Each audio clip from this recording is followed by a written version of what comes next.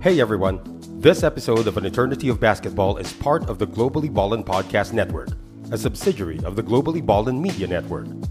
For this show and other shows like it, such as the Globally Ballin' Podcast, as well as projects like it, such as original articles and video work, visit globallyballin.com now. If you like this show, be sure to subscribe to it, as well as give it a 5-star rating and a review. We appreciate it. Now, to the show.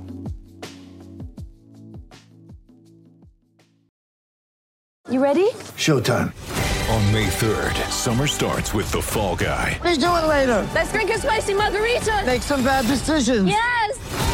Audiences are falling in love with the most entertaining film of the year. Fall Guy. Fall Guy? Fall guy. That's what the poster said. See Ryan Gosling and Emily Blunt in the movie critics say exists to make you happy. Trying to make it out? Nope. Because I don't either. It's not what I'm into right now. What are you into? Talking. Yeah. The Fall Guy. Only in theaters May 3rd. Rated PG-13. So I'm Charlie Cuna together with Noel Zarate and Sid Ventura. And this is An Eternity of Basketball, episode 105. And what a privilege it is for us today to have someone who doesn't really need much introduction already. I mean, the 3-time NBA champion, 14-year NBA veteran. Let's bring him in already. Let's get it started. Coach Byron Scott, welcome to the show, Coach. Thank you, guys. It's a pleasure to be here. Right, yeah. So here I am. I'm wearing my Lakers shirt because, I'm a Lakers guy. I've got the two Celtic guys with me, Sid and Noel. But, it's all good. We're going to tell stories about basketball here, Coach. So we'll talk about your career, and then let's get started. Your bio says you were born in Ogden, Utah. But I heard and we've read in the past that you grew up not far from the fabulous Forum that could seat 17,505 back in the 80s.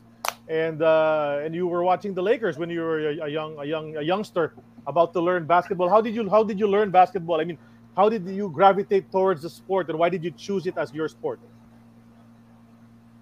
Well, you know what? I think basketball was just instilled in me at a very early age. My dad played college basketball, never got an opportunity to play professional basketball. Got in a car accident going into his senior year at the University of Utah. So he didn't get a chance to fulfill his dream. I can remember even at 7, 8 years old being in my backyard. We couldn't afford a basketball hoop and we didn't have much space, so I took a trash can and filled it with leaves and grass and just was shooting that. And that was my hoop. After homework, I would go outside and I would stay out there until my mom or dad called me in, and I just had a love for the game of basketball. But growing up in Inglewood, I played every sport, but basketball was the one that I was able to really excel at, and I had a lot of fun doing it. And it was a game that was always fast paced, so it kept my interest. Baseball I played at a high level, but if the ball wasn't hit to me or I wasn't pitching, I was bored. So basketball was the one thing that I felt that I could just do on a regular basis and get better and better each year. And obviously I got a chance to play high school, where I was a high school All-American, then go to Arizona State, was All-American at Arizona State, and got drafted by the Clippers, traded to the Lakers, which was a dream come true. That's right. But is it true that you used to sneak into the Forum to watch some Lakers games when you were younger? Yeah. Going into my senior year in high school, me and a couple of buddies always wanted to see the Lakers play, so we figured out a way to run down the tunnel and just run past the old security guard guy that was there. He had to be about 70 years old. So we knew once we got past him, it was going to be hard for him to catch us. And if we got into the Forum, we would just walk around and look for a seat. So we did that about 4 times when I was in high school. And I got a chance to watch Jerry West and Will Chamberlain and those guys. I got a chance to watch Bob McAdoo when he was playing for the Buffalo Braves, which ended up being the San Diego Clippers, which ended up being the Los Angeles Clippers. So I got a chance to see some of my favorite players, in high school. And I always went to those games and I said to myself when I would find a seat that one of these days I'm going to be out there. And, that was my motivation, being able to sneak into the Forum a few times and then watch these great players play. That's great. Yeah. Were you able to sneak in during the championship of 1972 when the Lakers finally won it all? No, when they were sneaking in, they tightened up security, so I couldn't get past them. Then they had the old guard there, but they had the young guards at the door where you had to get into. So it was like, oh man, I tried it one time, and when I got caught, I was like, all right, that's it. I'm not gonna try to sneak in again. But yeah, we would love to have been to the championship when they finally, like you said, got over the hump and won the championship. Mm-hmm. Noel. Coach, you said you were a multi-sport guy. You played baseball at a high level and finally chose basketball. At what point in your life, I mean, how old were you when you considered basketball as your sport and thought that, I could be an NBA player? Noel, I'll tell this story a lot. When I was 12 years old, I told my mom I was going to play in the NBA. I was 12 years old. And my mom, being a mom, she was very supportive. She said, my baby's going to be in the NBA. He's going to play in the league. And my dad was like, what if you don't make it to the NBA? I said, well, I'm going to play in the Major League Baseball. So I knew that, one of those two were going to be mine. But I knew when I got to high school that basketball was my ticket. I just excelled. I went from in the ninth grade from 5'10" to when I was a sophomore in high school to 6'2", and then grew a couple of more inches after that. So I knew basketball was the sport for me. Coach, when you were at Morningside playing high school basketball, as you mentioned, there's a story I heard from someone just recently when they found out that you were going to be our guest, that a PBA team at the time sent someone and he watched you at Morningside, and they actually wanted to get you as a PBA import back in 1979 or 1980. So you were still in high school, playing high school ball. Were you aware of that, that was going to happen? The team was Tanduay, and it's because of a coach who was coaching here in the Philippines named Ron Jacobs, who was close to Coach Jim Herrick at the time. And so they wanted to get you to play in the PBA. So do you know that story? What happened over there? No, I didn't know that story. I never heard about that. Jim Herrick, who's a good friend of mine, who recruited me to go to UCLA as well when I was at Morningside High School, never told me that. And I'm surprised because I played golf with Jim on occasions every now and then and see him at charity events and things of that nature. Jim Herrick was a great man, very fond of Jim still to this day. But he never told me that story that they were looking at me to come over and play PBA in the Philippines. Oh, okay. Well, that's a crazy story, because when I heard it the other day, I said, wow, that's amazing. Imagine you could have come to the Philippines when you were just in high school, and then I guess that's how high the level of your talent was. But okay, so you had a great career at Morningside, which is in Inglewood, and you got to see the Lakers, and eventually you go to Arizona State, Coach, and you play for Ned Wolk with a bunch of guys, who would eventually be in the NBA as well. How was that experience? How did you end up at Arizona State? Yeah. Well, I didn't want to go too far from home, and I really didn't want to go to USC or UCLA. My dreams of going to UCLA was shattered when John Wooden retired, and he retired my junior year. If John Wooden would have been there going into my senior year in high school, I would have went to UCLA. I was so fond of John Wooden and all he had accomplished at UCLA. So my dream was to go to UCLA. So when he ended up retiring, the doors were wide open. I pretty much said to myself, well, now I'm going to take a look at other universities. Arizona State was close enough to home where I can get home on the weekends every now and then. And my mom and dad could come see me play as well. And they had a great nucleus of players at the time. They had Lafayette, Fat Lever, who played in the NBA. Alton Lister, who you guys know real well, who was our center, who played in the NBA for 14, 15 years.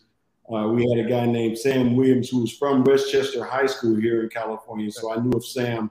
And Johnny Nash, who was at Long Beach, who was the #1 high school player in the country when he signed at Arizona State. And then he had this horrific injury, a compound fracture of his leg. So he was never able to be the same Johnny Nash that I saw in high school. But, he still was able to play pretty well and get drafted. He got cut with Chicago.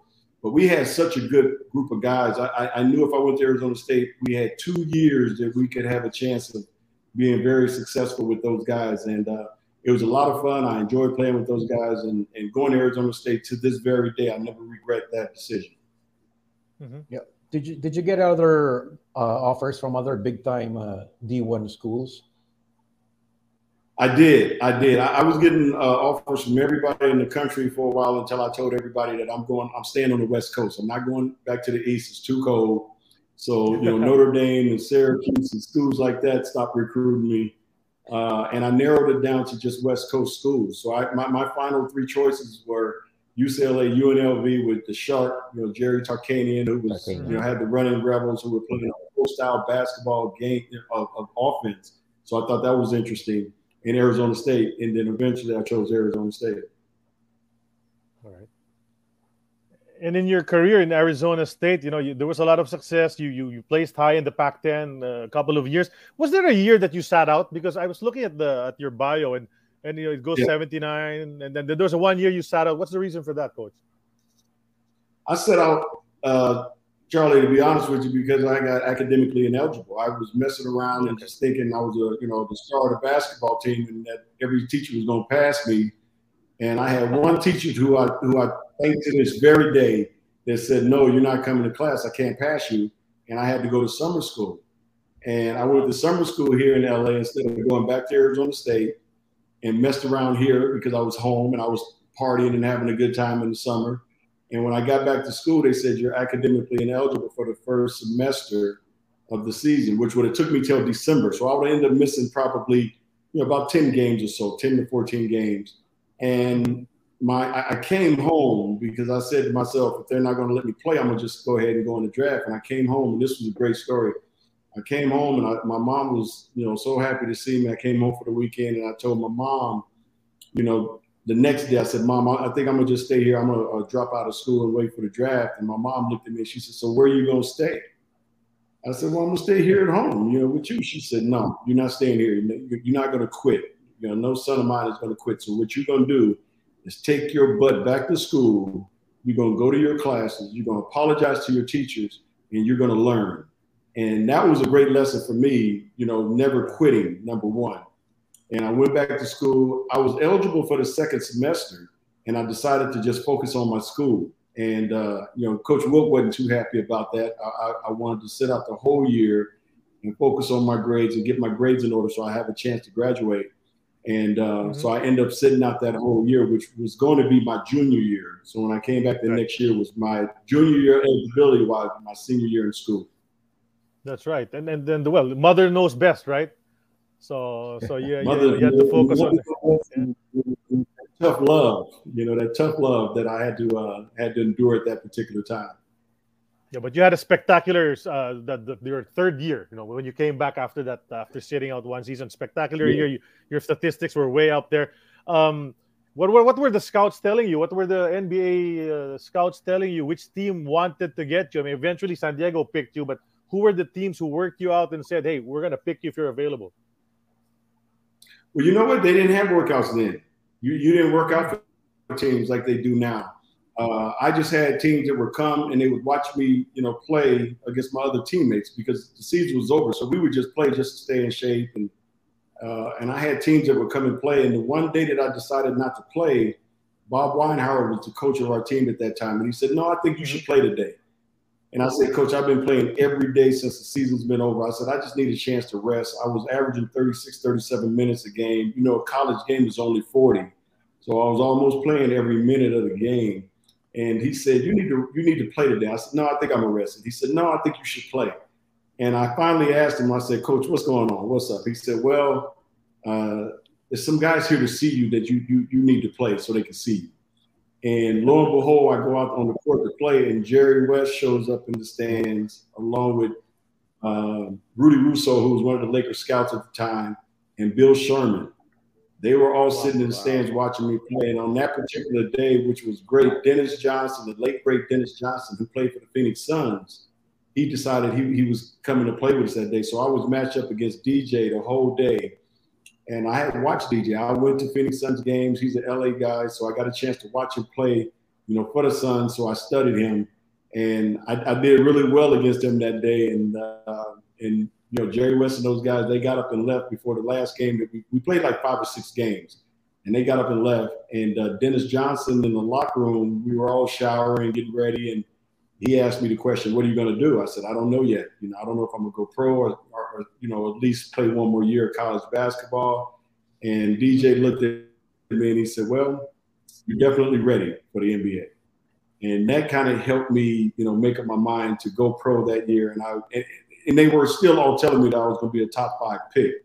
So I ended up going pro that year. That's right. Guys. Was there a chance that DJ said, I'm going to the Celtics, join me there? No, there was no chance of that. I thought DJ was going to be with the Phoenix Suns for a few more years, but I got to give Boston credit. You know, as you guys know, James Toney was the Boston Strangler back in the day.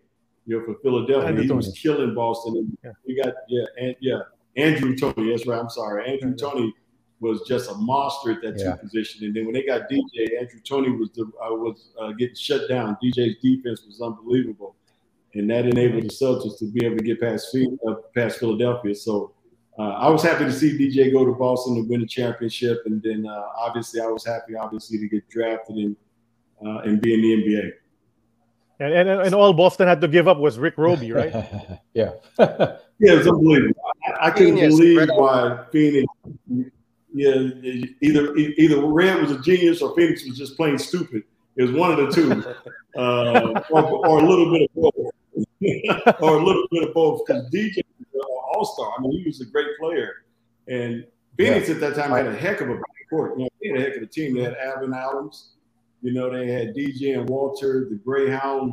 You know, Davis in the backcourt. I mean, they had a real good backcourt. So I was a little surprised at that trade, but obviously Red had something up his sleeve, and he was able to pull off a great trade for the Celtics. As always, as always. Yeah, no, Coach Byron, I just got to ask you, even though I'm a Celtics fan, I also read books about the Lakers. So I read Magic Johnson's autobiography, My Life, back in '92. And there was a chapter there. He said that when you first joined the Lakers, they didn't like you because the Lakers had to trade Norm Nixon, whom everybody liked, for you. Right. So, they were really upset that Norm had to leave, and they kind of took it out on you. Is that accurate? That's real accurate. You know, my first week of practice, those guys, Magic Johnson and Michael Cooper, were throwing elbows and pushing and shoving and hitting me with cheap shots. And it took me about a week. The good thing about being home in LA is I would go home after practice, and all my buddies that I grew up with would be around. And they would always ask me, how's practice going? I was like, man, these dudes, you know, they elbowing me and they're doing all this stuff. And my boys, was like, man, you got to knock one of their asses out. That's all you got to do. And I said, nah, I can't do that. I understand why they're mad. But, you know, it came a time after about a week or so where me and Coop kind of squared off. And I said, the next elbow one of y'all throw, it's going to be on. I said, I'm done with this, you know. And that's when they told me that I earned my stripes, that they wanted to see if I was tough enough. And, you know, they said I passed all the tests with flying colors. So it was just a test to see if I could be one of the guys. And Magic told me later on that I had passed. And then after that, they accepted me with open arms. And it was the Three Musketeers, me, Coop, and Magic. We hung out, you know, everywhere and did everything together for the next, 8 or 9 years. Uh-huh. Who was the first guy who sort of took you under your wing when you were in the Lakers? You know what? No, nobody really. I mean, well, no, I'll take that back. As we went on, you know, Magic started to take me under his wing, him and Coop. You know, they started to show me the ropes. They started talking to me about the game. They started talking to me about little things, little tricks of the trade that you can do. And both of those guys were, you know, instrumental in me becoming, you know, the player that I ended up being. They were both very positive. They were always encouraging me. You know, I learned a lot on the defensive end from Cooper, who's to me still one of the greatest defensive players I've ever seen. Learned a lot from Magic. Obviously, is just learning how to be a professional and come out and be ready every single game. So both of those guys kind of took me under their wing and taught me a lot about the game of basketball. Was Kareem Abdul-Jabbar already? I'm sorry, Charlie. I just get no. Go ahead, Noel. Yeah, was Kareem Abdul-Jabbar at the time? As in, he was the what you call the mentor to everybody. And then, how great was Kareem when you were there? You know what? Kareem, when I got there, was 36 years old. Everybody said he was pretty much done, which he wasn't. Obviously, the Celtics contested that. You know, at 37, he's still the oldest player ever to win an MVP. And after that Memorial Day massacre, I think he averaged something like 30-something points, 17 rebounds. So, you know, obviously he still had a lot left in the tank. But Kareem was more of a quiet guy. And it's funny because I sit next to him for 6 years. In the first year or so, he really didn't talk to me a whole lot. You know, I mean, it was just kind of like, how you doing, Rook? You know, get me some water, Rook. You know, go do this, Rook. You know, but after that, we formed an unbelievable relationship, an unbelievable friendship. even to this day, I talk to Cap a lot. I talk to Coop a lot. I talk to Magic. I talk to James. I mean, we still are a very close-knit bunch of guys. AC Green is the godfather of my daughter. I mean, we are very still close as a team. But Kareem was one of those guys that, he could have played 2 or 3 more years if he really wanted to, because he was number one, in such phenomenal shape because of his martial arts and the yoga that he was doing.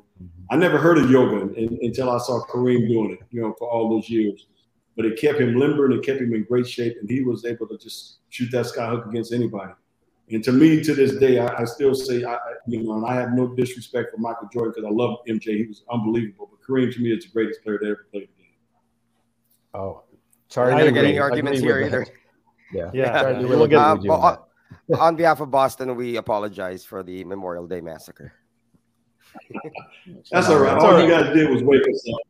You just woke us up. We'd like to thank you, Coach. We'd like to thank them for doing that. And then, they ended up winning the series. We regret that. We regret that. We apologize. No, but I want to pick your brain.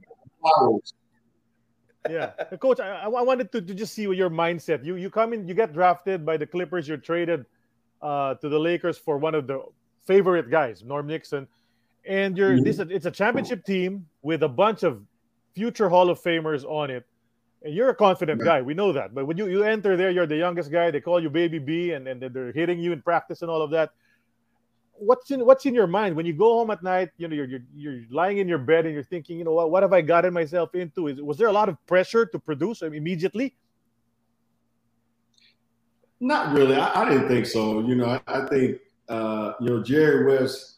It was a lot of pressure on him because he made the deal. But the thing that made me feel so much better is that when Jerry West called me into his office and he told me about all the flack he was getting about making this deal, and everybody was telling him that he was crazy, he was starting to lose his touch. Everybody said he was a genius as far as draft picks and trades, but they thought he really messed this one up. And he told me right to my face, sitting in his office, that listen, we're going to win more championships with you than we would ever want with Norm. And I felt pressure from him because of the fact that he made that deal. So I never wanted to let him down.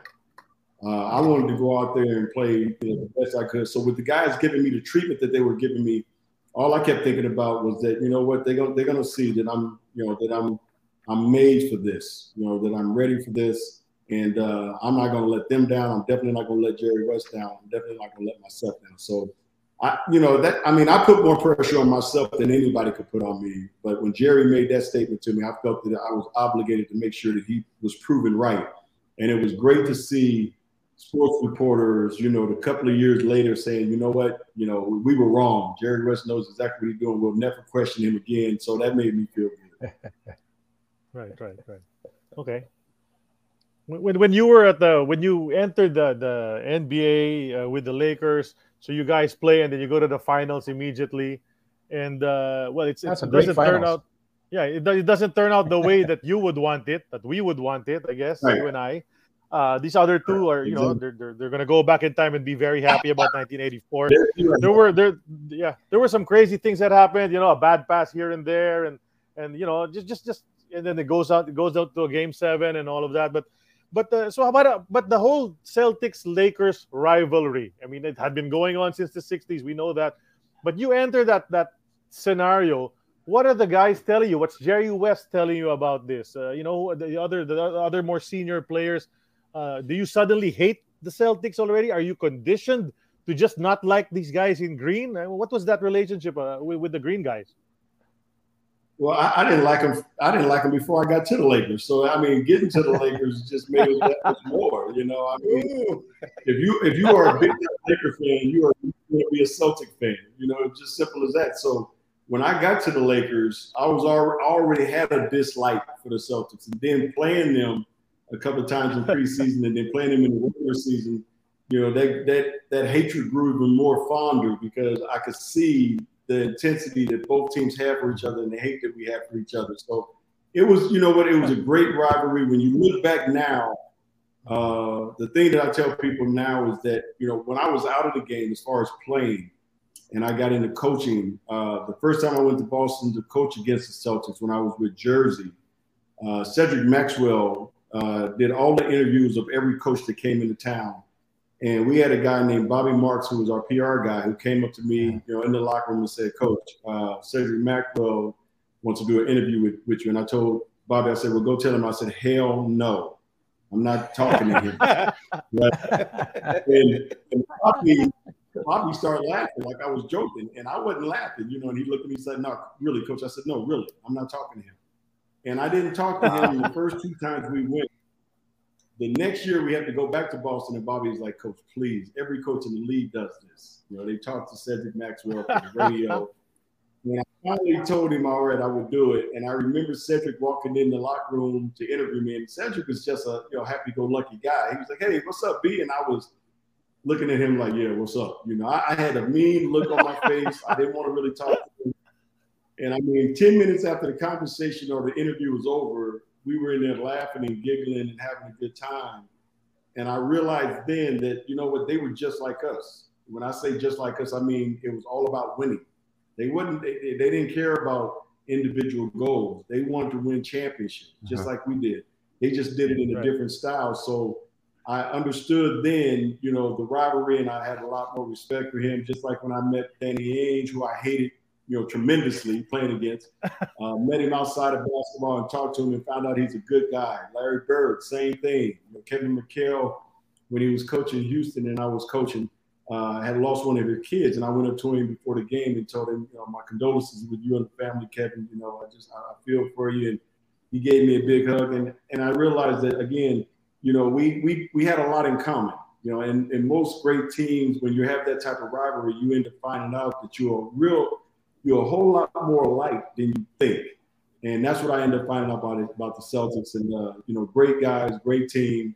It made for the great rivalry. I don't think today you'll see any rivalries like that ever again, because these kids today, they all play together on these AAU teams. We didn't play against those guys until we played against them in, regular season and finals. We didn't grow up playing, ball with them. So I think that's why the rivalry was so great between the Lakers and the Celtics.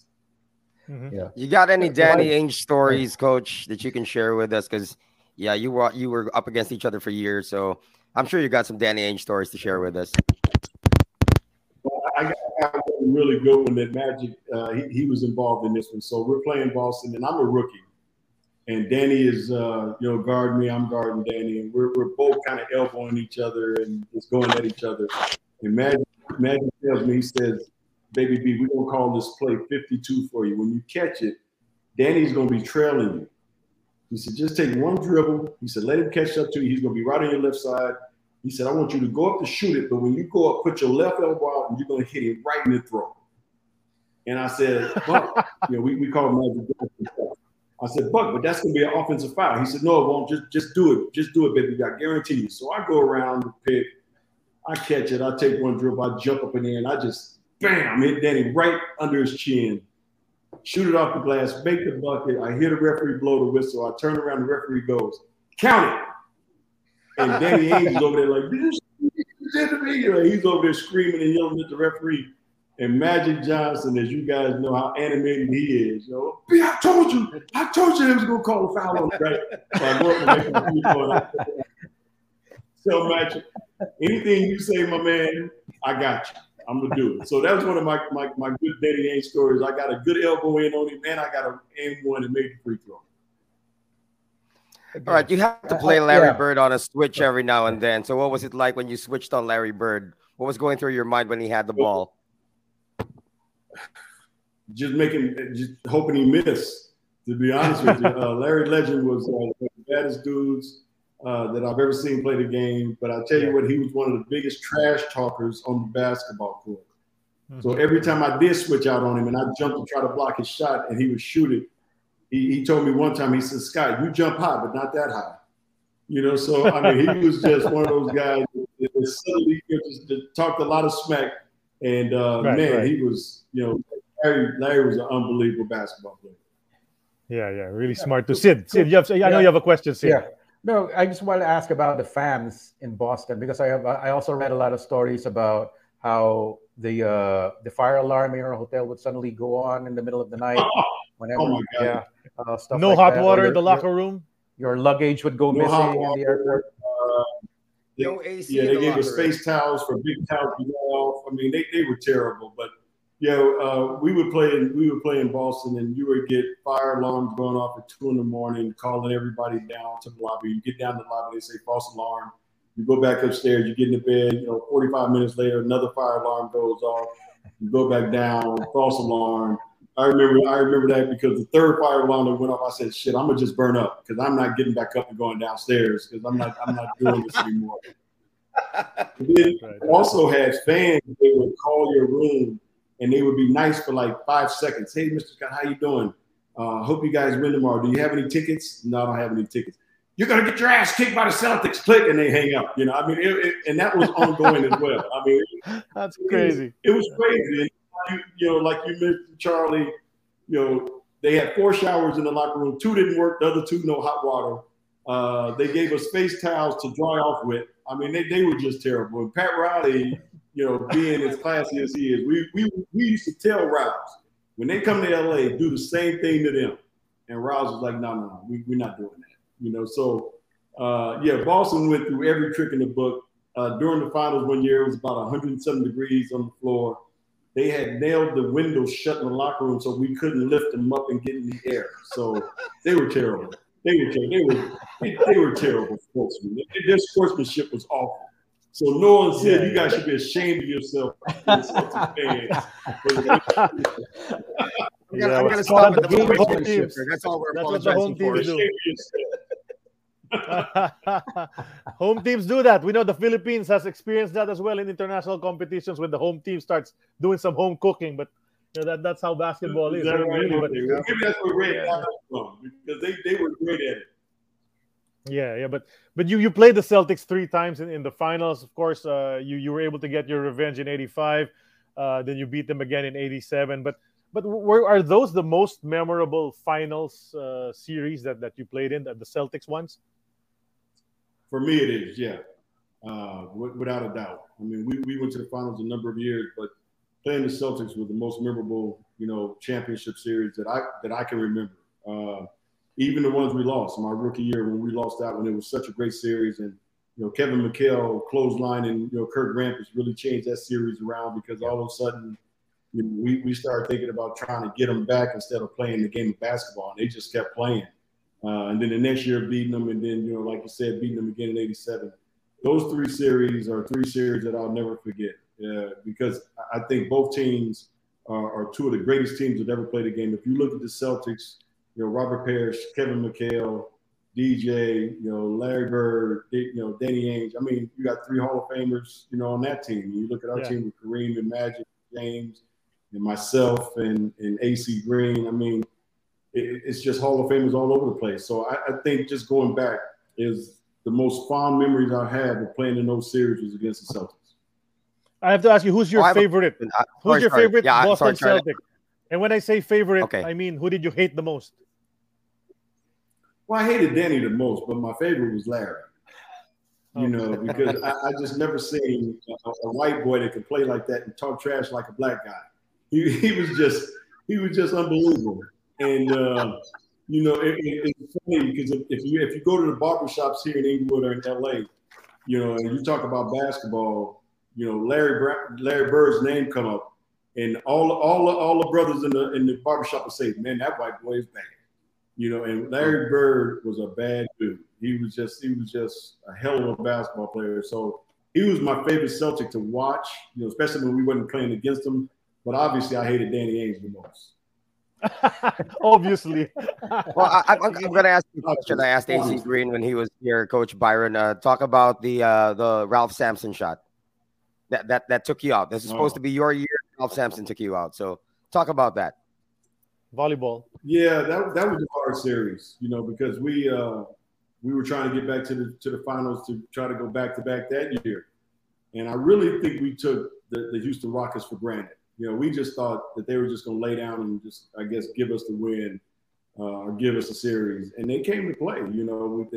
They split in LA, and then they went to Houston and beat us both times in Houston, and then we decided Game 4, that we better get serious. And they end up, winning that. And then the Ralph Sampson shot, that to me, that was kind of fitting, because the way we played, the way they played that whole series, it was fitting that we would lose that way to that team. I don't think to this day they were a better basketball team than us. But at that point, I don't think we were hungry anymore. We had won the championship, and we were looking forward to getting back. But I think we lost a little bit of that hunger to get back there, and we got what we deserved. Yeah. Well, so we're here, guys. Everyone, we're talking to Coach Byron Scott about his famed Laker career right now. We're halfway through the show. We'd like to remind everyone that we're part of the Globally Ballin Network, and the Globally Ballin Network has a show called Who the Heck Are We? Their latest episode, 72, with Rico Meyerhofer, former PBA Rookie of the Year 2010. So catch that latest episode. It's online right now. Globally Ballin Network. Watch the shows, read the articles and the video projects. Watch them all the shows. GloballyBallin.com is the website. And the Eternity of Basketball on YouTube and Spotify. Please follow all our episodes. Watch them. Listen to them anytime, anywhere. And then the most popular episodes on Spotify, Usapang Smoke and Joe. And then Atoy Ko, Pido Horenzo, Jojo Lastimosa, Freddy Hubalde. Yan ang mga top 5 episodes for that. And then subscribe to our channel, the Globally Ballin YouTube channel, for all the past episodes of the Eternity of Basketball. And check out Globally Ballin Southeast Asia on Facebook for snippets of all the shows on the Globally Ballin Network. Get ready for the greatest roast of all time, the Roast of Tom Brady, a Netflix live event happening May 5th. Hosted by Kevin Hart, the 7-time world champion gets his cleats held to the fire by famous friends and frenemies on an unforgettable night where everything is fair game. Tune in on May 5th at 5 p.m. Pacific time for the Roast of Tom Brady, live only on Netflix. We're back here in episode 105 with Coach Byron Scott. And, Coach Byron, what a famed NBA career you had. But, your career goes on much longer. After that, there was a coaching, a long coaching career as well. You got into broadcasting. You're doing so many things right now. But, Sid prepared a bunch of photos that we're going to show. Okay, so let's go down memory lane as we look at these photos and let's talk about whatever you remember, whatever you want to share. Like this one, look at this. This is a young Byron Scott hitting a jumper, and you're wearing number 11 right there, which is, I'm not used to that. I like the number 4 behind you. I thought it was Isaiah. Number 11. Yeah, it looks like Isaiah. No, Isaiah didn't jump that high. Isaiah didn't jump that high. So what do you remember from this? I wore number 11 from elementary school to college because of Bob McAdoo. I was a big Bob McAdoo fan. So when I get to the Lakers, Bob McAdoo was on the team with number 11. That's why I switched to number 4. I remember this shot because this is one of my patent jump shots at Arizona State, at our UA Center. Rookie year, just showing my hops and my leaping ability, just getting up and over the young man. And hopefully, I can't remember if I made it or not, but I remember the shot. You probably made it. Yeah. Once you got up like that, you probably made it. Yeah, you probably did. And they love the shorts. Yeah. Somebody commented, "Look at the shorts." Yeah. Can I just say that looks like Bob McAdoo? That looks like a Bob McAdoo jump shot, except that it's prettier. Oh, yeah. Can I say that? Yeah. Higher up. You got to be higher up. Like Bob McAdoo's like from behind the head, right? Yeah. Mine's a lot prettier than Doodoo's, and that's what we used to call Bob McAdoo. Doodoo. And but Doodoo was a great guy. I loved him when I played with the Lakers. And I told him at the end of the year that I used to wear number 11. I was a big fan. I was a big McAdoo fan. His line back to me wasn't, "Oh, really? Thank you." It was like, "Of course you were." I was a bad mother. You know what? I was like, "Oh my God." That guy was very confident. I'm sure you're thrilled. Bob McAdoo finally got his due and he was named to the top 75. I felt he belonged there from the start. Absolutely. He was one of the greatest centers back in his heyday. Everybody had trouble guarding Bob McAdoo that played center position in the NBA at that time, because in the NBA at that time, you didn't leave the paint if you were 7 feet. And McAdoo was 6'11", shooting 20-footers. It was averaging 30-something points a game. So, I am so happy for him that he finally got his just due. I agree. He could play today the way he played back then. That's what the big guys do now. Oh, yeah, no doubt about it. He would fit in perfect with the game today, no doubt about it. Mm-hmm. Okay, let's check out the next photo. Who was your closest teammate on the Sun Devils? Was it among the guys that you talked about? Alton, Fat Lever, Kurt Nymphius, all these guys. Alton Lister was my closest teammate. Right. You know, Lister was a guy that I hung out with the most, and I think to this day, Lister hung out with me because I always had money, and he was always needing gas. So he was always trying to get in $5, $10 to put in his gas tank. I think that's why he hung out with me so much. But that was my buddy, and obviously on the floor, he set a lot of screens for me. So Alton Lister was my buddy back in the day. Yeah, I did tell you the other night that his team, the team that he coaches for as an assistant here in the Philippines, just won the championship last week here in the PBA. So yeah, he's a champion assistant coach. Yeah, congratulations. Okay, well, here's the 87 team with Wes Matthews, who played in the Philippines a couple of years after this. Yeah. 91. I still look at this team. And I have that picture, matter of fact, on my wall in my office right there. And I still think that 87 team might be the greatest team that ever played the game of basketball. I'm just looking at it right now. Just so many. Excuse me? No, I'm just looking at it right now. I just forgot how big Mitch Kupchak was. No, it's not Kupchak. That's Mike Schmick. I'm sorry. So no wonder it's Mike Schmick. Yeah, that's Mike Schmick. Yeah. That is Mike Schmick. And I'm going to tell you something. Mike Schmick, if it wasn't for Michael Thompson being the backup center, Mike Schmick would have been – he would have played on a lot of other teams. Very skilled, unbelievable body and unbelievable athleticism for a 7-footer. He just happened to be put on a team where you had Kareem and Michael Thompson, and he just didn't get the chance to play. A guy I'd like to talk about on that squad is Kurt Rambis. Tell us about Kurt Rambis, because he was – they called him Clark Kent, not Superman. He had his glasses on. He didn't wear goggles. He wore glasses during the games, and he was a hard worker and all of that. Lost his starting spot to AC Green when AC came in, but he still worked every night, right? Kurt Rambis was unbelievable. Kurt was a great rebounder, great defender. He brought his hard hat every single night to the game. And the thing that he did better than anybody is he got the ball out of the net into Magic Johnson so we could run our break faster than anybody I've ever seen. The ball never hit the floor. And he took a lot of pride in that. And, a good Kurt Rambis story. We had a practice one day and Rouse kind of split up the team. So I'm against Kurt and I'm chasing, I don't know who it was, off these picks. And Kurt was setting these picks and knocking the crap out of me. And I said, Rambo, quit setting them damn illegal picks. And he didn't say anything. He just looked at me and smiled. So we keep running the play. I run into another pick, and I said, Rambo, you set another pick like that, man, we're going to be fighting. He said, listen, those are the same picks I set for you in the game. And I stopped. I said, okay, you know what? You can keep setting those picks. It's okay. That frees you up for your jumper. That's right. Yeah. Yeah, I was like, he's one of those tough guys, but he was a trooper. He was a great teammate and just an unbelievable person.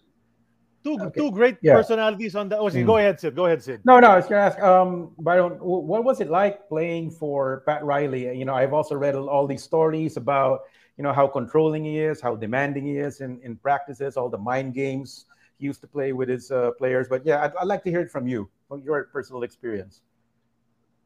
Yeah, all that stuff you heard is true. I mean, Rouse was he was a taskmaster, man. He made us practice, 2-3 hours a day. Full out, going against each other, up and down the floor. We hated practice as much as we loved to play basketball. We couldn't wait to play games because games was easy compared to our practices. We hated the fact that we had a game on Monday and we didn't have another game till Friday. That means we got 3 days of practice, and that means we're gonna be killing each other in practice. But he played games with you as far as your mind. But I remember him telling me, he said, "You're the only one that I can go after, and you don't give me a response." So I would never, inside I'm thinking I'm gonna kill him. I used to tell myself one day I'm gonna see him in the street, and I'm gonna beat the crap out of him. But he could never figure me out. That's what he used to tell me. So I could never figure you out back then. I couldn't know if you was mad at me or not. You just never showed any emotion. You never changed your look. So I told him, no, there was many days where I wanted to beat the shit out you, Rouse. Don't worry. But great coach, one of the greatest coaches I've ever had, one of the greatest coaches in the NBA. And he got the best out of you. That's the one thing I would say about Pat Riley. He pushed you so hard that he got the best out of you. He made everybody on our team a better basketball player. And that's all you can ask from a coach. Right. And then well, I'm actually looking at the photo, and I mentioned Wes Matthews played here a couple of years after this. So did Billy Thompson. He played as an import in the PBA as well. So right. you got two Filipino PBA players there, right, in that photo. But tell us about Dr. Jerry Buss. Dexter Shouse is watching, by the way. Oh, Dexter Shouse is watching. Your friend Dexter Shouse is watching. Dexter, man, I tell you, me and Dexter had a lot of fun playing the game. He was a prankster too, but Dexter had game, man. I mean, you know, the day he walked at ASU and I got on campus to play, you know, pickup games and everything, I fell in love with Dexter. He was such a great person, and I'm glad you're doing well, D, man. You know, he was a star over here in the Philippines. Yeah, he was a star here when he played here. I wanted to ask about Dr. Jerry Buss, because, you know, everybody talks about Dr. Buss and how he made the Lakers into what they are now, especially during your era and all of that, and until he passed away, and then the legacy is being carried on by his daughter now. But what kind of an owner was he? What kind of relationship did you have with him? Best owner in sports. I had a great relationship with Dr. Buss. He treated me just like he treated Magic and everybody else. And I think that's the thing that separates him from most owners is his star players to the Wesley Matthews. He treated all alike. You know, Dr. Buss was one of the best people I've ever been around. He was an innovator. You know, he thought about cheerleaders, bringing them into the game. Laker girls, baby. Laker girls. He brought all the actors and actresses to the game because he was given, you know, he wanted them to see a show. He was the first person here, especially in LA, to have Prime Ticket, which was another network to see home games. Perfect. Jack was, you know, obviously one of our greatest fans, but Dr. Buss was one of the most creative owners, one of the greatest minds in all of sports. And, you know, great story about Dr. Buss. I got fired from New Orleans, and Dr. Buss was one of the first guys to call me. And I mean, it probably was 2 hours after I got fired. And he asked me what the hell was going on, what are they doing, what are they thinking? And he said, so when you coming back home? I said, well, my son's in school, so I can't come back home until my youngest son finishes school. He said, well, when school's over and you come back to LA, call me. I want you to come to a game and sit in the box with me. I said, okay, Doc. And I go back home 2 weeks later. I call Dr. Buss, go to a game, sitting in the box with him. We're having a great time talking and everything. The next day, it's in the papers that I'm after Phil Jackson's job, you know, because they see me sitting in the box. Right. I'm like, man, I just got here because a friend called me, somebody who I respect asked me to come to a game. And so he calls me again a few days later and said, what are you doing next week? I want you to come to another game, sit down with me again. I said, Dr. Buss, I said, you know what? Everybody thinks that I'm there trying to steal Phil's job and all that. I said, you don't need that. I don't need that. I said, so I'm going to decline on coming to the game and sitting in the box with you. I'll sit in the stands. And he said, you know, fuck the papers. I don't care what they say. I want you to sit in the box with me. I said, no, Doc, I don't think neither one of us need it, especially me. I'm not trying to steal anybody's job. I'm just here trying to enjoy, you know, the purple and gold. But he was truly one of the greatest people I've ever been around, and one of the most giving as well. Mm-hmm. Yeah. Right. You had to love the high socks and the short shorts in this photo and the shades. You had a bunch of those kinds of photos. What, you had the one on the boat when you guys were supposed to be fishing or something. So those are some great photos from the Showtime era. Of course, Jack is the face of the Lakers as far as the fans are concerned. But of course, you had Diane Cannon, Andy Garcia, Sean Penn, Penny Marshall. You know, you name it, they were all there, and they'd be shown on TV all the time. So must have been really great to be around all these people. You know, and meeting all of your favorite Hollywood stars as well. Oh, it was fantastic. Even to this day, I go to the games. The last game I went to their final preseason game. I went to a regular season game. I went to the preseason game against Golden State and ran into Diane and gave her a big hug. And then I saw Andy as well, and me and him talked. And Andy's a big golfer, so he gave me his number. He said, "Be call me so we can play some golf together." So those relationships that you just talked about, Charlie, of all the people that used to come to the game, I still see those people and talk to those people, and they're still great, great Laker fans, and they still love the Lakers.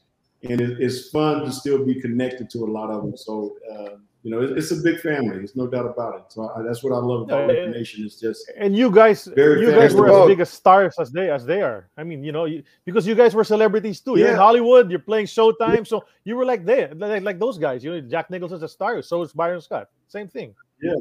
Yeah, it was great. Like I said, Denzel and all those guys who come to the games. It was great to see guys that came to watch you do what you do. You know, because we go to movie theaters and all that stuff to watch them do what they do. But like you said, out here in LA, you know, we're like movie stars as well. You know, so it was pretty cool. It was kind of that give and take, you know, scenario. But it was really, really cool to play in that era with the guys that I played with and the fans that we had, the fan base that we had. It was unbelievable.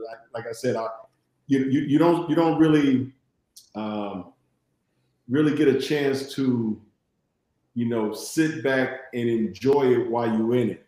You know, that's the one thing, while you're in it, you don't get a chance to enjoy it. But when you're done, you get a chance to kind of reminisce and think about it and see how wonderful it was and what a great time we had and how many fans we touched as well. So that 80s era was special. It was. It really was so many great players. So we look at here's the one that you guys are fishing on that boat. And it's just crazy, you know, to see these players all in those different poses. There's one you guys are in the classroom. What's Rambis doing? What's Rambis doing? He's eating a fish. He's looking talking to a fish. Yeah, you know, Kirk, he's got to be different. He's looking down the mouth of a shark. So, you know, they just told us to just do something. You know, so you can see Magic and Kareem. They grabbed the pole, and I'm sitting there with Gary Beatty as we were talking when it was like, all right, we're about to take the picture. I'm just holding something. We turned and looked at the camera and take a picture and went back to doing what we was doing. But it was just a lot of fun just being us and having a good time with each other. Right. Really glamorous, that team of the 80s. What's the next photo, Cluds? Let's check it out. Let's go through all of that. Oh, here you go. There's the Celtics. Greg Kite blocked your shot. No way, man. No way. He got him. No. Noah said that went in. I'm gonna tell you that. I remember that one. That went in off the glass, and then I see this on Sports Illustrated. I thought that was pretty cool. You know, running gun, because we really just kind of ran through them the first two games, and then after that it was a series, obviously, as you guys know. But yeah, that was a great shot, and something that I've signed a ton of those, you know, over the years. People sending them to me, or autograph sessions. I've signed a ton of those, so that's a great memory that I have. Yeah, because most of the time the Lakers who are on the cover are Kareem and Magic, you know, but you made it on the cover. Right. And of course, you got Fred Psycho Roberts is there too. That's one of the best guys you got. Right. So now, Roberts and Kite. I want to ask you about the Magic Johnson hook shot that gave you the edge over the Lakers. What was going through your mind when they ran that play after Kareem had missed the free throw? Oh man, well, the play was designed to go into Kareem, you know, and on that inbound play, Magic got it and Kevin McHale switched out on him, you know, so Magic looked into Kareem and, you know, really didn't think that he can get a good pass to him and decided to just take Kevin one-on-one. And I remember when he swung across the lane, because I was at the top of the key, and I'm like, if he don't shoot it, Danny Ainge just kind of sunk down, so I'm gonna have a wide open shot. But when he went up to shoot it, even Parrish tried to come to block it with McHale. Right. Kareem was open under the basket too. He could have dropped it to Kareem, right? Yeah. He could have dropped it to Kareem. So when he shot it, you know, luckily it went in. But if he would have missed it, I think Kareem would have had offensive rebound. But I think also, you know, the year before that, Magic missed a couple of free throws, had a turnover, and he was determined not to let that happen again. So he took it upon himself to come out with the baby hook. Now, it was the first time a lot of people saw that hook, but Magic used to shoot that every day in shooting games with me and Coop. You know, we would play horse, and I would shoot jump shots from, you know, 4-point range, which I know he couldn't do and Coop couldn't do. So when you missed, Magic was like, all right, hook shot right-handed, hook shot left-handed. And so we all got pretty adapted running hook shots and all that because of those things that we practiced every day. He just had never used it in the game. And that was a perfect scenario because, you know, Kevin McHale with them long arms, if he doesn't shoot a hook shot, it probably gets blocked. So it was a perfect shot to shoot at that time. And like I said, he wanted some revenge over what he had done, you know, the year before, and he took it upon himself and he knocked it down. But let's go on to the next topic. Let's not. But even then, Larry Bird almost hit the shot. Remember, you know, he went in and out. It went in and out. So we got away with one there. Back of the rim. Yeah, that was. Yeah, well, you know, if you listen to Larry after that press conference, he had hit one shot before that, same spot. Right. And the great story about that is they're lining up, and Coop and myself and James, we all trying to figure out if he, you know, who's going this way, who's going that way. And Larry stops us and he said, "Hey guys, listen, I'm going over there to the corner. DJ's going to throw the ball into me, and I'm going to catch it and shoot it. There's not a damn thing y'all can do about it." He knocks it down. Right? This is Larry Bird, the shit talker that I'm telling you about. He knocks it down. Then we go down, we miss the free throws, we get it back, Magic hits the hook. They come back out, they're in the same lineup, and Larry says, "Guys, same play." He said, "Same play." And this time he gets to the corner, and James lost contact with him. And if you really look at it, they could have called a foul on James before the ball even was thrown in bounds because he was holding his shirt. That's and right. Larry, gets away from him, gets to the corner, and this one was right on line because I'm standing directly on the bench behind him where he catches, and I'm looking at him shoot it. I said, "Oh shit, this is in," and it hits the rim and goes up in the air, and we, hands up, walking off the court. And I remember after the game, Larry was talking. He was in the press conference, just shaking his head. He said, "I can't believe I missed it." That's how confident that guy was. I mean, he was such a great shooter, and he loved those moments that he could not believe that he missed that shot. Yeah, right. Yeah. That's close. So let's move on. Let's move on to the next topic.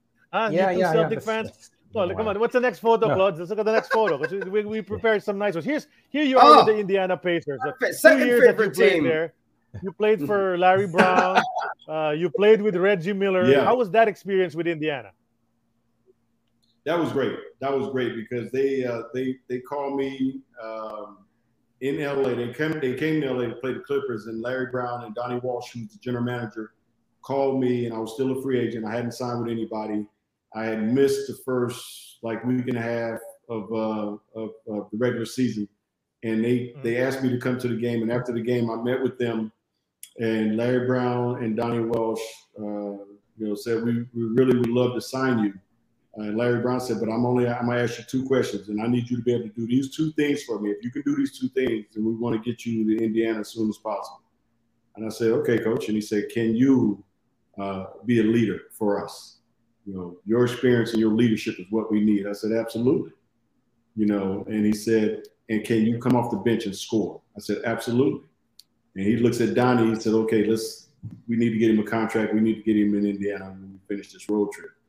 So I pack up and I go to Indiana, and I had 2 great years there. We get to the Eastern Conference Finals both years. I made a bold prediction when I got off the plane because all these reporters were there when I got off the plane, all the lights, and everything, and they were asking me about why did I choose Indiana, and I said, "Well, you got Reggie Miller, you got the Davis boys, you got Rick Smith." I said, "They got a really good team. They just need somebody who can come in and kind of lead them, to win playoff series and get to a finals." And I said, I've done that. And they said, get to the finals. They said, they've never been out of the first round. I said, we'll be in the Eastern Conference Finals this year. And they said, what? I said, yeah, we'll be in the Eastern Conference Finals this year. And so when we were, all the papers came to me and was like, "Oh my God, okay, so you're a prophet now. And so what's in store for next year?" But I'll wait till next year. But I enjoyed playing with that group of guys. And Larry Brown, who's a Hall of Fame coach, who came to UCLA after I made my decision to go to Arizona State. He got the UCLA job and came to my high school and said, "Don't count us out. Give us a chance. We would still love to recruit you, get you to UCLA." But I had already decided to go to Arizona State. So he told me, "Listen, we finally got it right. Now we're finally together. So let's make this work." So I had a really good time in Indiana. How loud was it in Conseco? It was still Market Square Arena, right? Yeah, Market Square Arena back then. How loud was it in Indiana? Crazy. Fans there were, it's Hoosier Town. They love their basketball. And now we got a team that's a winner. We got a product on the floor that they can really be proud of. And, we had our playoff runs, and the fans out there were just crazy. Great fans. Even to this day, I go to Indiana, those fans treat me good. Fond memories of playing in Indiana. I have a question about this picture because you're smiling as you shoot over John Starks. What was it like going up against John Starks and all the other guards in that era? It was great, because it was a physical game then. So John and I would go at it, bumping each other. Him and Reggie would go at it. Derek Harper, who was a hell of a point guard, defensive-minded guard, who would, get up in your grill and play you hard as well. You could hand check, you can bump back in those days. So you had to have some strength, when you're playing against some of those guys. So it was a fun time to play. You just didn't get a chance to run around without getting hit. So I enjoyed that, that physicality of the game, the contact that we all created with one another. John Starks is one of my buddies. I play in his golf tournament almost every year, and he's a tremendous person. And obviously he was a hell of a basketball player. So we had some battles. This particular shot, I remember he reached down and hit my arm. So that's why I'm kind of smiling, because I was yelling, I was screaming for the referee to call the foul. And I can't remember if I got it or not, but yeah, we had some battles. That's right. And one. Of course. One. Yeah. Go Sid. Yeah. Yeah, Sid, go ahead. No, I just want to backtrack a little bit, Byron. We skipped over a couple of your other two championship runs against the Pistons. Yeah. Which team do you hate more, actually, the Celtics or the Pistons? I still, like I said, the Celtics. That rivalry was the greatest of all times. Yeah. The Pistons, the bad boys. Obviously they came along later, and we beat them once they beat us once. But I always say that the year they beat us, it's kind of an asterisk by it. I got hurt before the series started. Got hurt in game one, so we really never had. With our backcourt being out. So they won that series. But if we were at full strength, and I think we were going for our three-peat against them that year, right. if we were at full strength, I think it would have been a different outcome.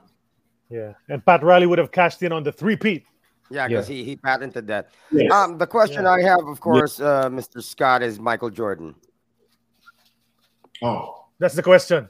Michael Jordan, that's the question. That's the question. That's it. He was by far the hardest guy that I ever had to guard. MJ had no weaknesses. The only thing I thought that was probably the weakest part of his game was his outside shooting. So I remember one of the first times we were playing against him, maybe about the third time or so, Pat Riley was like, okay, we're going to change it. We're going to deny him everywhere on the floor. And at that time, I'm a vet. I'm in my fourth or fifth year, and I'm kind of just standing there shaking my head. And Rouse said, B, you don't agree with that? I said, nah, because Rouse, if we deny him, he's going back door. I mean, he's smart. He knows how to play. If I deny him, he's going to go back door, and somebody's going to be on poster. And he said, well, what would you suggest? I said, I'm going to just let him catch it. I'm going to just try to stay in front of him and force him to shoot jump shots.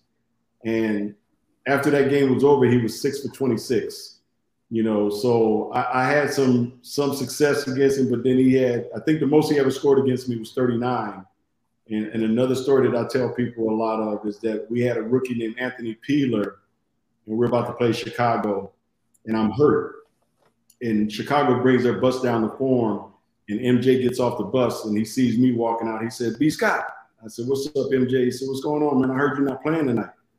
I said, no, I hurt my ankle. Can't go tonight. He said, who's going to guard me? I said, Anthony Peeler. He said, the rookie, 50.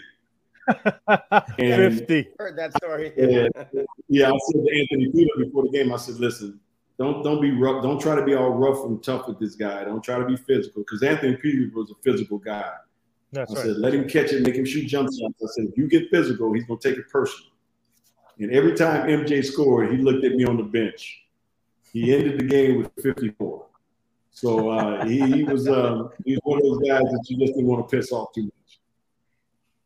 That's right. Next photo. Let's look at the next photo. There's lots of stories still. Yeah, here's Kobe and Shaq. So you're one of two guys, Coach, that got to play with Kareem and Magic, and then Kobe and Shaq on the other side, right? You and AC Green both got that opportunity. Yeah. What were the dynamics at this time when you played with these two in your last season? Well, at this particular time, Bill Harris was our coach. Kobe was a rookie. He wasn't playing much at all. I was a veteran guy, so I was, coming off the bench playing in his spot mostly. But the relationship that Kobe and I developed was unbelievable. We would sit on the bench together, and he would ask me questions on what was going on out there, and and I would tell him how to attack certain things, and just watch how this guy's coming off this pick. If you go over the top, this is what he's going to do. So we would have a running dialogue on the bench the entire game until I would go in. In practice, the same thing. You know, we would take little strolls and, you know, around the neighborhood. We went to the beach a couple of times, and we would just talk basketball. He was just a sponge. You know, he was one of those guys that just wanted to learn as much as he could. And, you know, it was just a great time for me because I was a mentor at that time, and I was trying to teach a young person who I saw. And I've said this, you know, in an interview that was circulating around, you know, a while back that, you know, we were sitting down and I was telling people, you know, mark my words, this kid is going to be great. Right. You know, I saw him every day. I saw how hard he worked, and he was so passionate about the game. All he did was eat, sleep, and drink basketball. And he told me he wanted to be one of the greatest of all times. And I told him, the way you work, you keep working like this, you will be. And obviously, you know, that came true. But playing with him and Shaq was just a beast.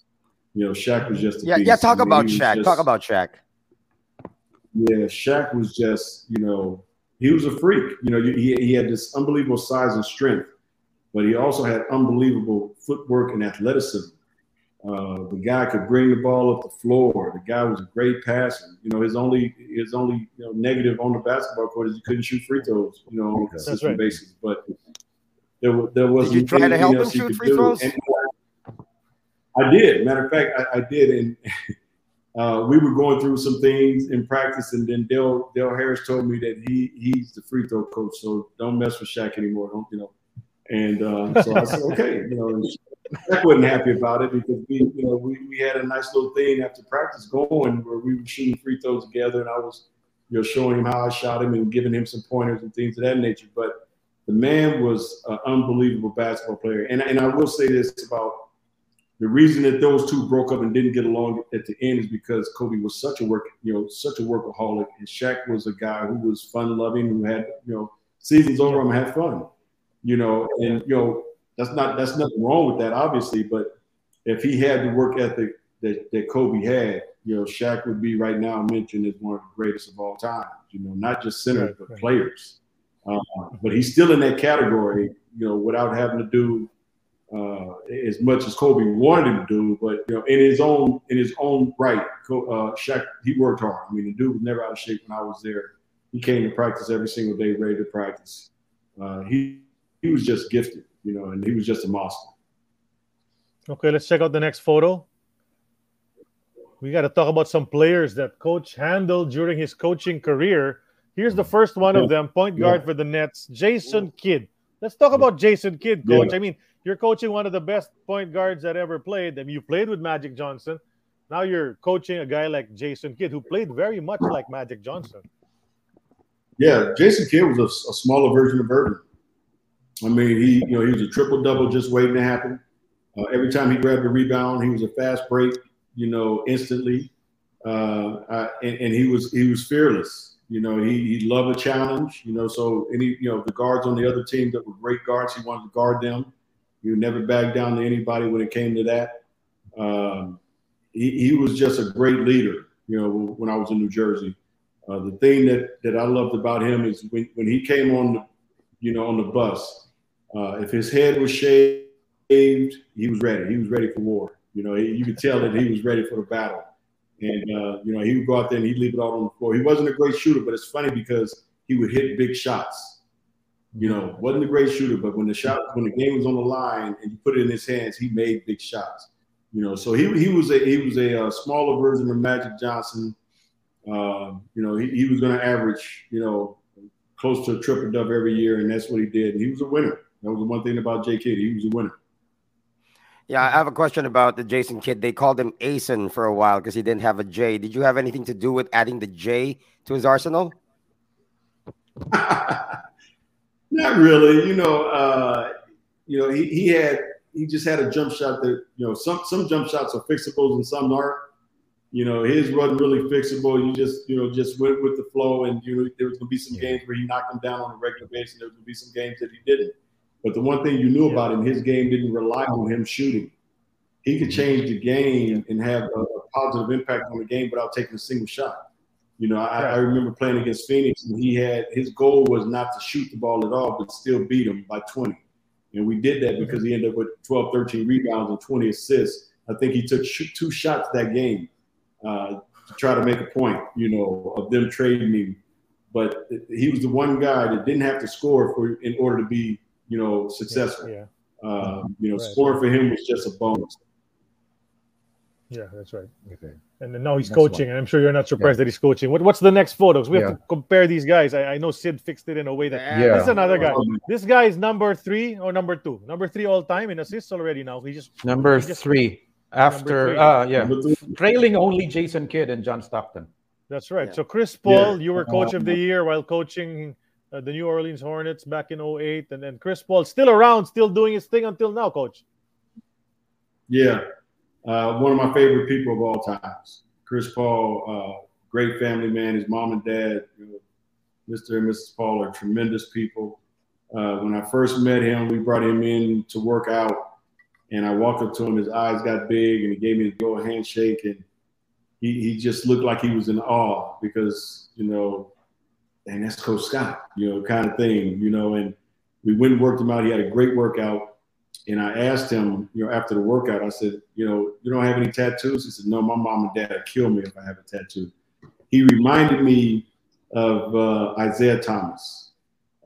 Isaiah Thomas was the guy that, baby face assassin is what I used to call him, because he would smile and be all happy, and in the game started trying to rip your heart out.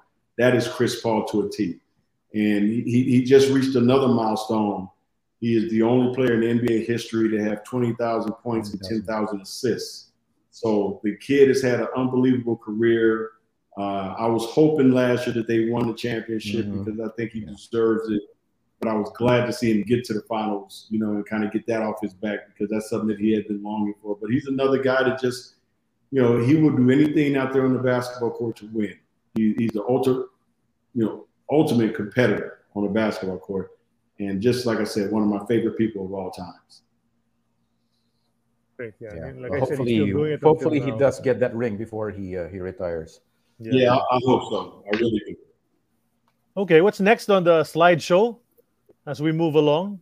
I know this is another guard. Here's another guard that you coached with Cleveland. Kyrie Irving who has yet to play a game this season. How about this guy, talent-wise, and if you're going to compare him to the other two that we just showed, Jason Kidd and Chris Paul? Yeah, I mean, I got both of these guys right when I talk about Chris Paul and Kyrie. I told the press both of them would win Rookie of the Year, and they both did.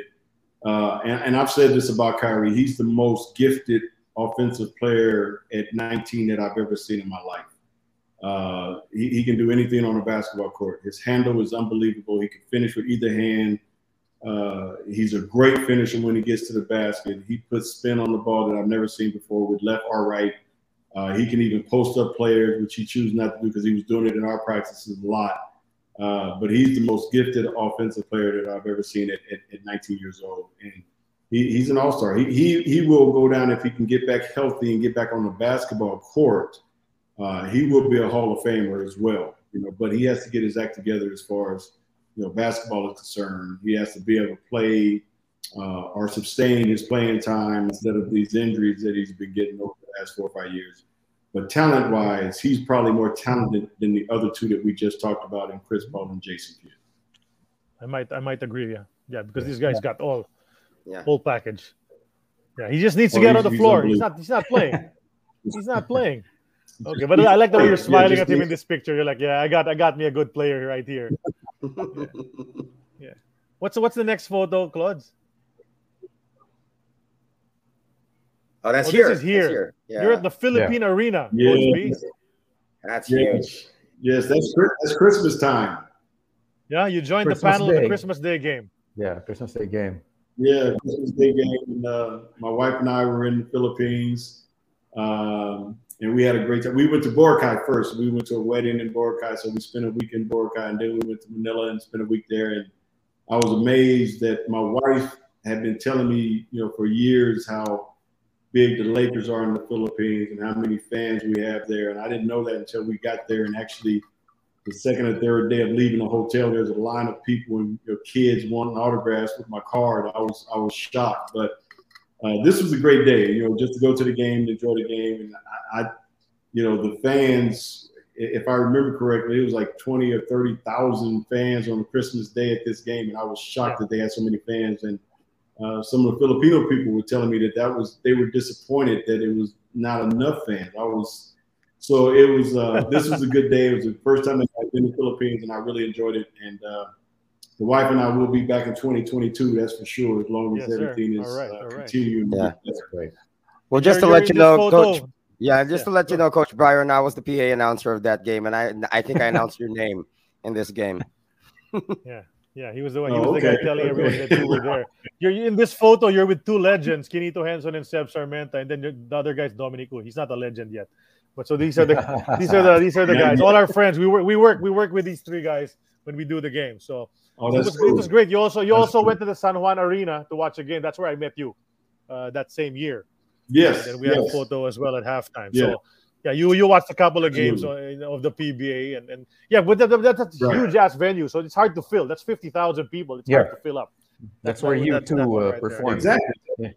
That's why I was surprised that they were disappointed in all the fans that were there. But it was great to see how the fans support the PBA, and it was great to watch the game. So it was a lot of fun.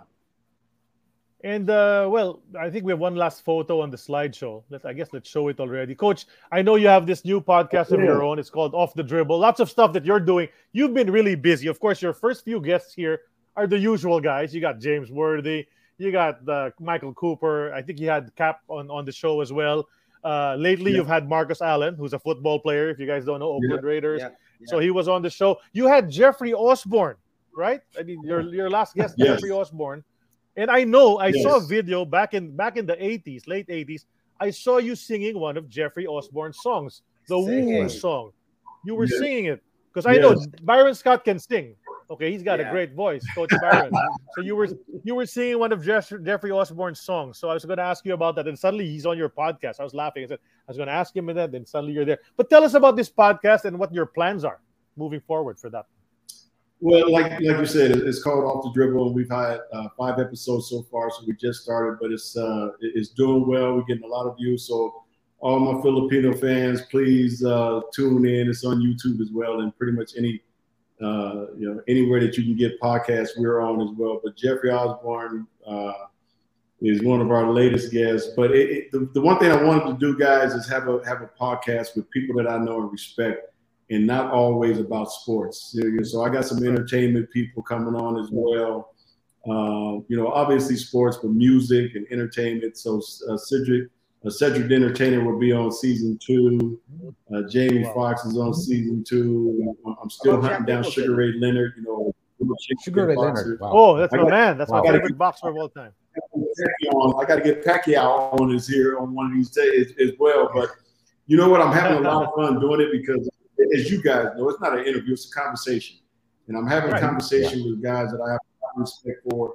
But a lot of the guys that I'm having conversations with, besides my old teammates, are guys that I've known for years, but we've really never sit down and had conversations.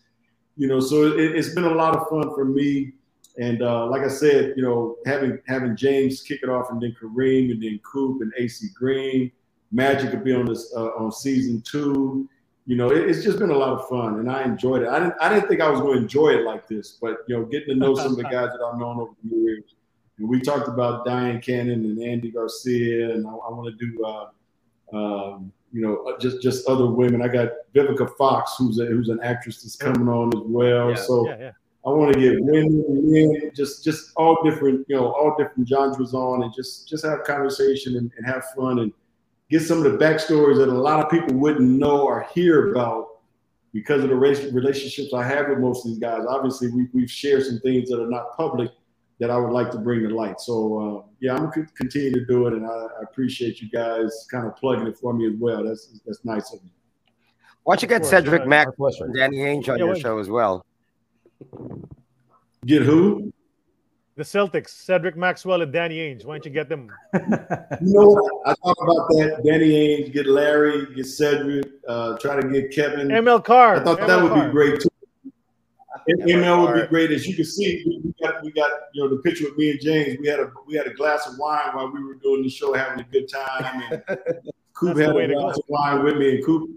Yeah, we just had a good time. But it would be great to get some of the Celtics, and we talked about that about 2 or 3 weeks ago. when we finished up season 1, trying to get some Celtics for season 2 or season 3. And I said, listen, we just got to hunt them down. But, man, that would be a lot of fun to talk to them about the rivalry and get their perspective from their point of view as well, because I think it would be a good conversation. You get the Chief on, it's going to be a funny episode, right? Huh? You get Robert Parrish on, it's going to be a funny episode. I'll tell you what, the Chief was fantastic. We played the Celtics one year. The Chief was at the free throw line, and you guys know the stoic look of Robert Parrish. Never smiles. And I said, Chief, $100, you don't make both of them. And he looked over at me like that, and he said, bet. And so he makes the first one, misses the second one. We continue to play the game. I forgot all about it. We go in the locker room after the game. A ball boy comes over and says, Mr. Scott, Chief told me to get this to you. It was a $100 bill. So he didn't forget the bet. I'm sure if he would have made them both, he would send the ball boy over and said, tell Byron Scott I want my money. So he was a man of his word. The Chief, he was. I love it. Chief. That's great. Yeah, it's great to see you. James Worthy. Like I said, we haven't even talked about him. So many other personalities. Reggie Miller, you played with. You played that season in Vancouver. I know they're coming up with some sort of a documentary or a movie about the Vancouver Grizzlies that you're going to be a part of as well. Yeah, you are a part of that.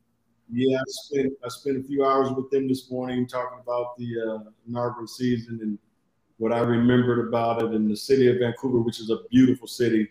Love that city. Had a lot of fun there, the year that I was there.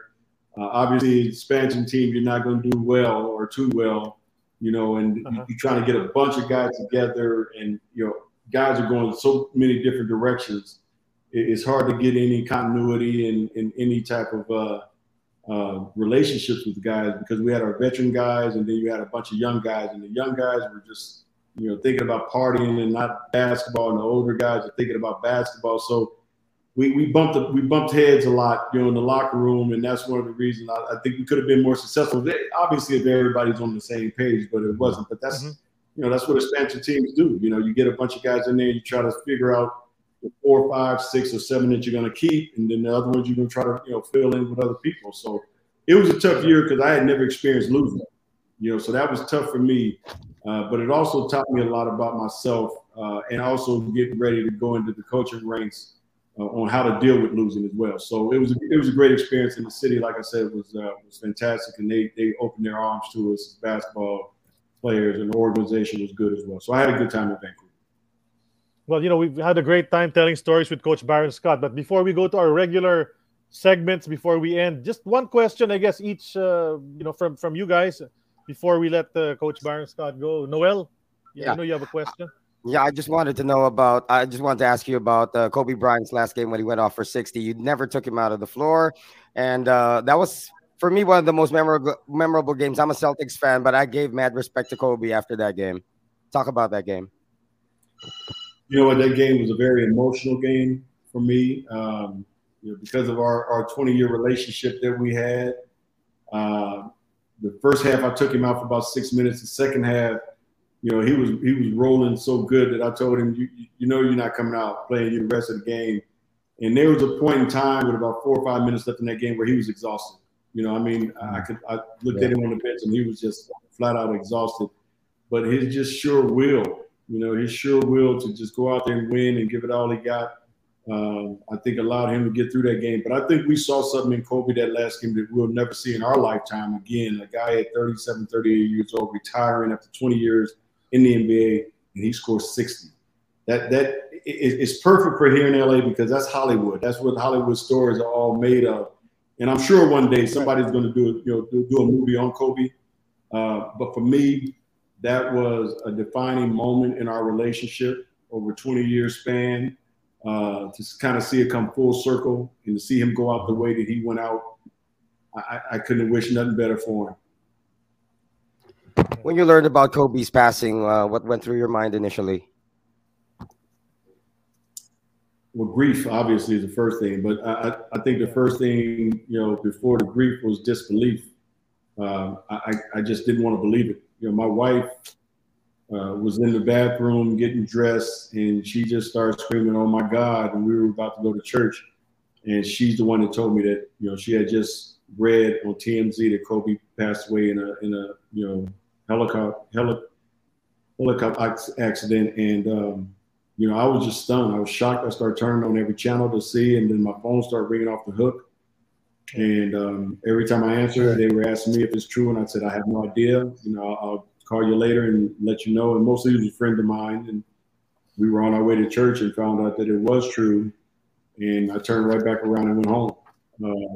And basically just sit in the house for the next 4 or 5 days. I just couldn't believe that somebody who I loved, somebody who I cherished, somebody who I had the ultimate respect for as a basketball player and as a person, was gone just that quickly. So yeah, I mean, just like so many, I even seen the murals that they did in the Philippines, for Kobe. I was hurting just like, probably the whole world, and maybe a little bit more because of the personal relationship that I have with him. Yeah, we still all can't believe that he's gone, but yeah, that's really. Anyway, Sid, so you have something for Coach before we wrap up? Yeah, well, I just wanted to ask very quickly, what do you think of the current state of the NBA? The way where the game is headed in the 2020s. Are there things you like about the style of play now, or the things you dislike? Well, I mean, I get criticized for being old school. The game has always been played inside out instead of outside in. But the game of basketball right now is still a beautiful game. You still got athletes that are doing things that are just amazing. 7 foot. You got Kevin Durant at 6'11". He would be a power forward nowadays. 6'11". You wouldn't be allowed to dribble the ball. He dribble the ball like he's a 2 guard or a 1 guard. Gets to his spots and he raises up and he's got a beautiful jump shot. He's just one of the most unstoppable players. Giannis, this guy can get to the basket on anybody, and if he shoots 40-something% from the field, when he from the free throw line out, that's a plus. Steph Curry, I would pay to see Steph Curry play because he is, when he crosses half court, you got to guard him.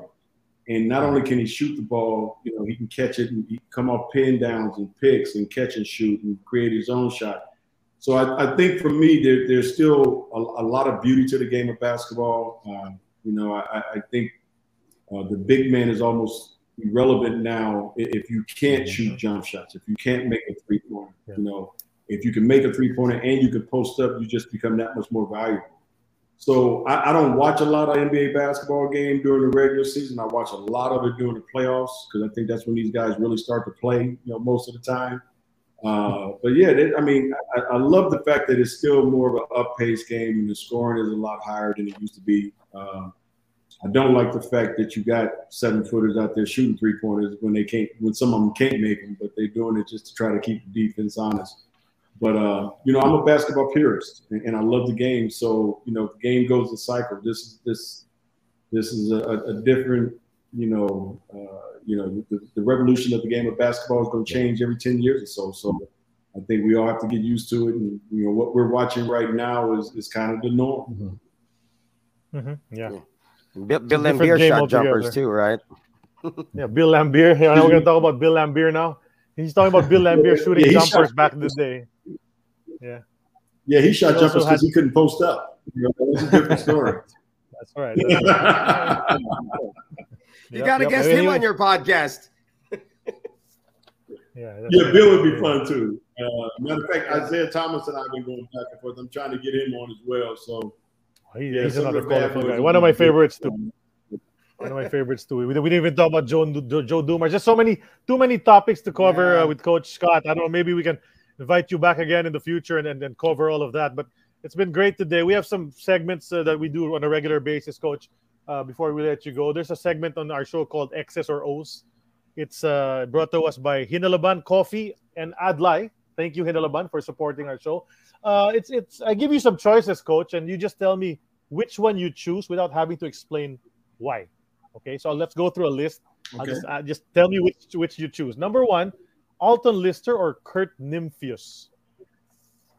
Alton Lister. Alton Lister. Okay. Lots of Kurt Nymphius stories. I know, crazy ones. How about this? Antonio or Dale Davis? Oh, wow, that's a good one. Antonio. Okay. How about this? Vlade Divac or Rick Smits? That's a real good one. Wow. Wow. Yeah, that's a tough one, really. That's a tough one. I'm gonna be a little biased. I'm gonna go with my boy Vlade Divac. Vlade, okay, Vlade. This one, Randy Fund or Bill Burtka? Bill Burtka. Without a doubt. Okay. Without a doubt. Okay. Jerry West or Donnie Walsh? Jerry West. Yeah. Jerry West. Okay. Gotta be the logo. Yeah. Magic and Kareem or Shaq and Kobe? Magic and Kareem. Magic and Kareem, of course. Okay. Jason Kidd or Chris Paul?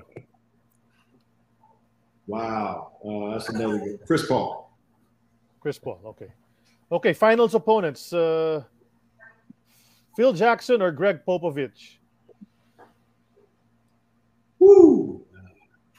I'm gonna go with Pop. Greg Popovich. Pop. I'm gonna go with Go Pop. with Pop. Okay. Celtics or Pistons? You go Celtics. Go Celtics. Okay. Kyrie Irving, Stephon Marbury, or Baron Davis? Whoa, that's another good one. I thought long and hard about all of these choices. You're doing a good job. Yeah, that's a good one. That's a good one, Charlie. I'm gonna go with Baron Davis. Baron Davis. Okay. You're the bigger. I won't ask why. We don't have to explain. So I no explanation. 1985 championship or 1987 championship? 1985. 85. Yeah, I'm pretty sure you'd say that. Coaching 84. or playing? 84 is not counted. 84 is Shut not up, counted. Sid. Huh? You Celtic fans, keep quiet. Playing over coaching. Yeah, most of you say that. Most of the players who coach say Isaiah Thomas or John Stockton. Whoa, that's another good one. Wow. God, that's a tough one. I'm gonna go Isaiah Thomas. Okay, Isaiah Thomas. How about this? Dumars or Moncrief? Ooh, Sidney Moncrief and Joe Dumars. That's a good one too. That's a good one. Oh man, that's a real good one. I'm gonna go with Sidney Moncrief though. That's a good one. I would go there too. Yeah. John Sally or Dennis Rodman? I'm gonna go with the worm. I'm gonna go with Johnson. The worm over the spider. Okay, the worm over the spider. Okay, next, Adrian Dantley or Mark Aguirre? Another good one. Boy, they Dantley didn't so get a much ring. alike. You got to remember, Dantley no ring. Yeah, I'm gonna go with Mark Aguirre. Okay, Mark Aguirre. Okay, Kevin McHale or Larry Bird? Mm-hmm. Oh, Larry Bird. Larry Bird. Okay. Yeah.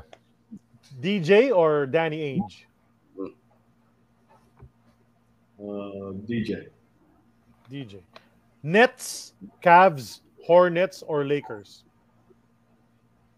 I got to go purple and gold. You know, I got to go All Lakers. Yes, sir. And the last one, not basketball related, Al Pacino or Robert De Niro? That's a good one too. I'm a big Al Pacino fan. Go Al Pacino. Okay. All right. Al Pacino, Scarface. Thank you so much. That's XSROs for episode 105. Good one, Brought to Charlie. us by Hinalaban Coffee and Adlai. Thank you, Hinalaban, for supporting us. Okay, Noel, your turn. All right, Coach Byron Scott, you've had a very long basketball career, 14 years as a player. How does Byron Scott want to be remembered in the sport of basketball? What's your legacy? What's your legacy going to be? Oh, I would like to be remembered as a competitor, a guy who came out there and played hard every single night and played the right way, and a guy who was a sportsman on the basketball court. You know, I wasn't the guy who threw cheap shots and things like that. I played the game, at least in my mind, the right way, and I played with the utmost respect for the game. So sportsmanship is something that's important to me. So I would like to be remembered as a fierce competitor, but a guy who was a gentleman to the game and who played with great sportsmanship. All right. Amazing. Well, Celtics fans, I agree. Go, Sid. Your turn. Yeah. Okay. My question, Byron, is who are your 5 favorite teammates of all time? It can be from any team, from high school, up to your playing career. My favorite teammates of all time: Magic Johnson, Michael Cooper, Reggie Miller, James Worthy. And see, it's hard because I got to leave out 3 or 4 of the guys that I love too. But right. My big bar. 4 Lakers and 1 Pacer. 4 Lakers and a Pacer. That's all in the top 75, except for Coop. That's right. And he's being considered for the Hall of Fame. Yeah. Okay, Coach, before we let you go, I mean, you had a long career all the way from Morningside to your last year, your second stint with the Lakers. Then you coached for several years as well. Is there anyone you'd like to thank or just give some appreciation to? You can do that now. Someone you'd like to greet, acknowledge. Thank for your God. I would like to thank Coach Jim Newman. Jim Newman recruited me to Arizona State. God rest his soul, who stayed on me to be a better player when I was at ASU. Then I would love to thank Jerry West, the logo, for being what I call my basketball dad. Every decision I made when I got into coaching, I would call the logo and we would talk about it.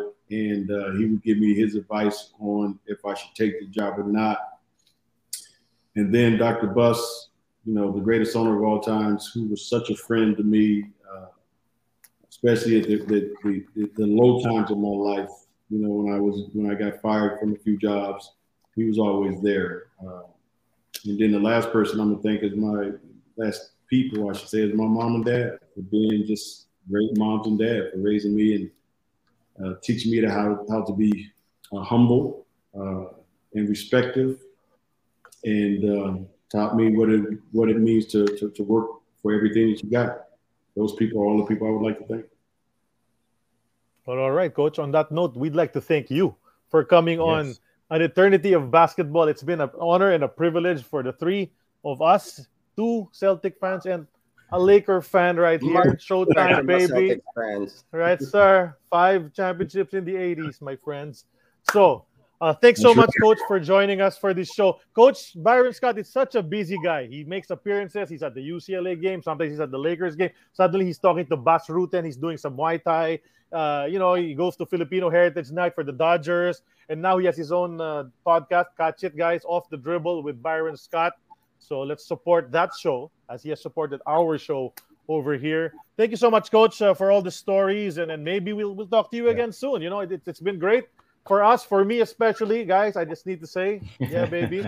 Okay, so that does it for episode 105. Thank you to all our followers for joining us once again. We'd like to thank the Globally Ballin Network. We'd like to thank Hinulaban for sponsoring X's or O's, and San Miguel Corporation, San Miguel Beer, baby, which supports us, is our partner for this show. I'd like to thank Mrs. Scott as well. Thank you for helping out, for bringing Coach Byron on our show. So maraming salamat sa lahat. Thanks, Coach, and we'll support your show for sure. Episode 105 is in the books.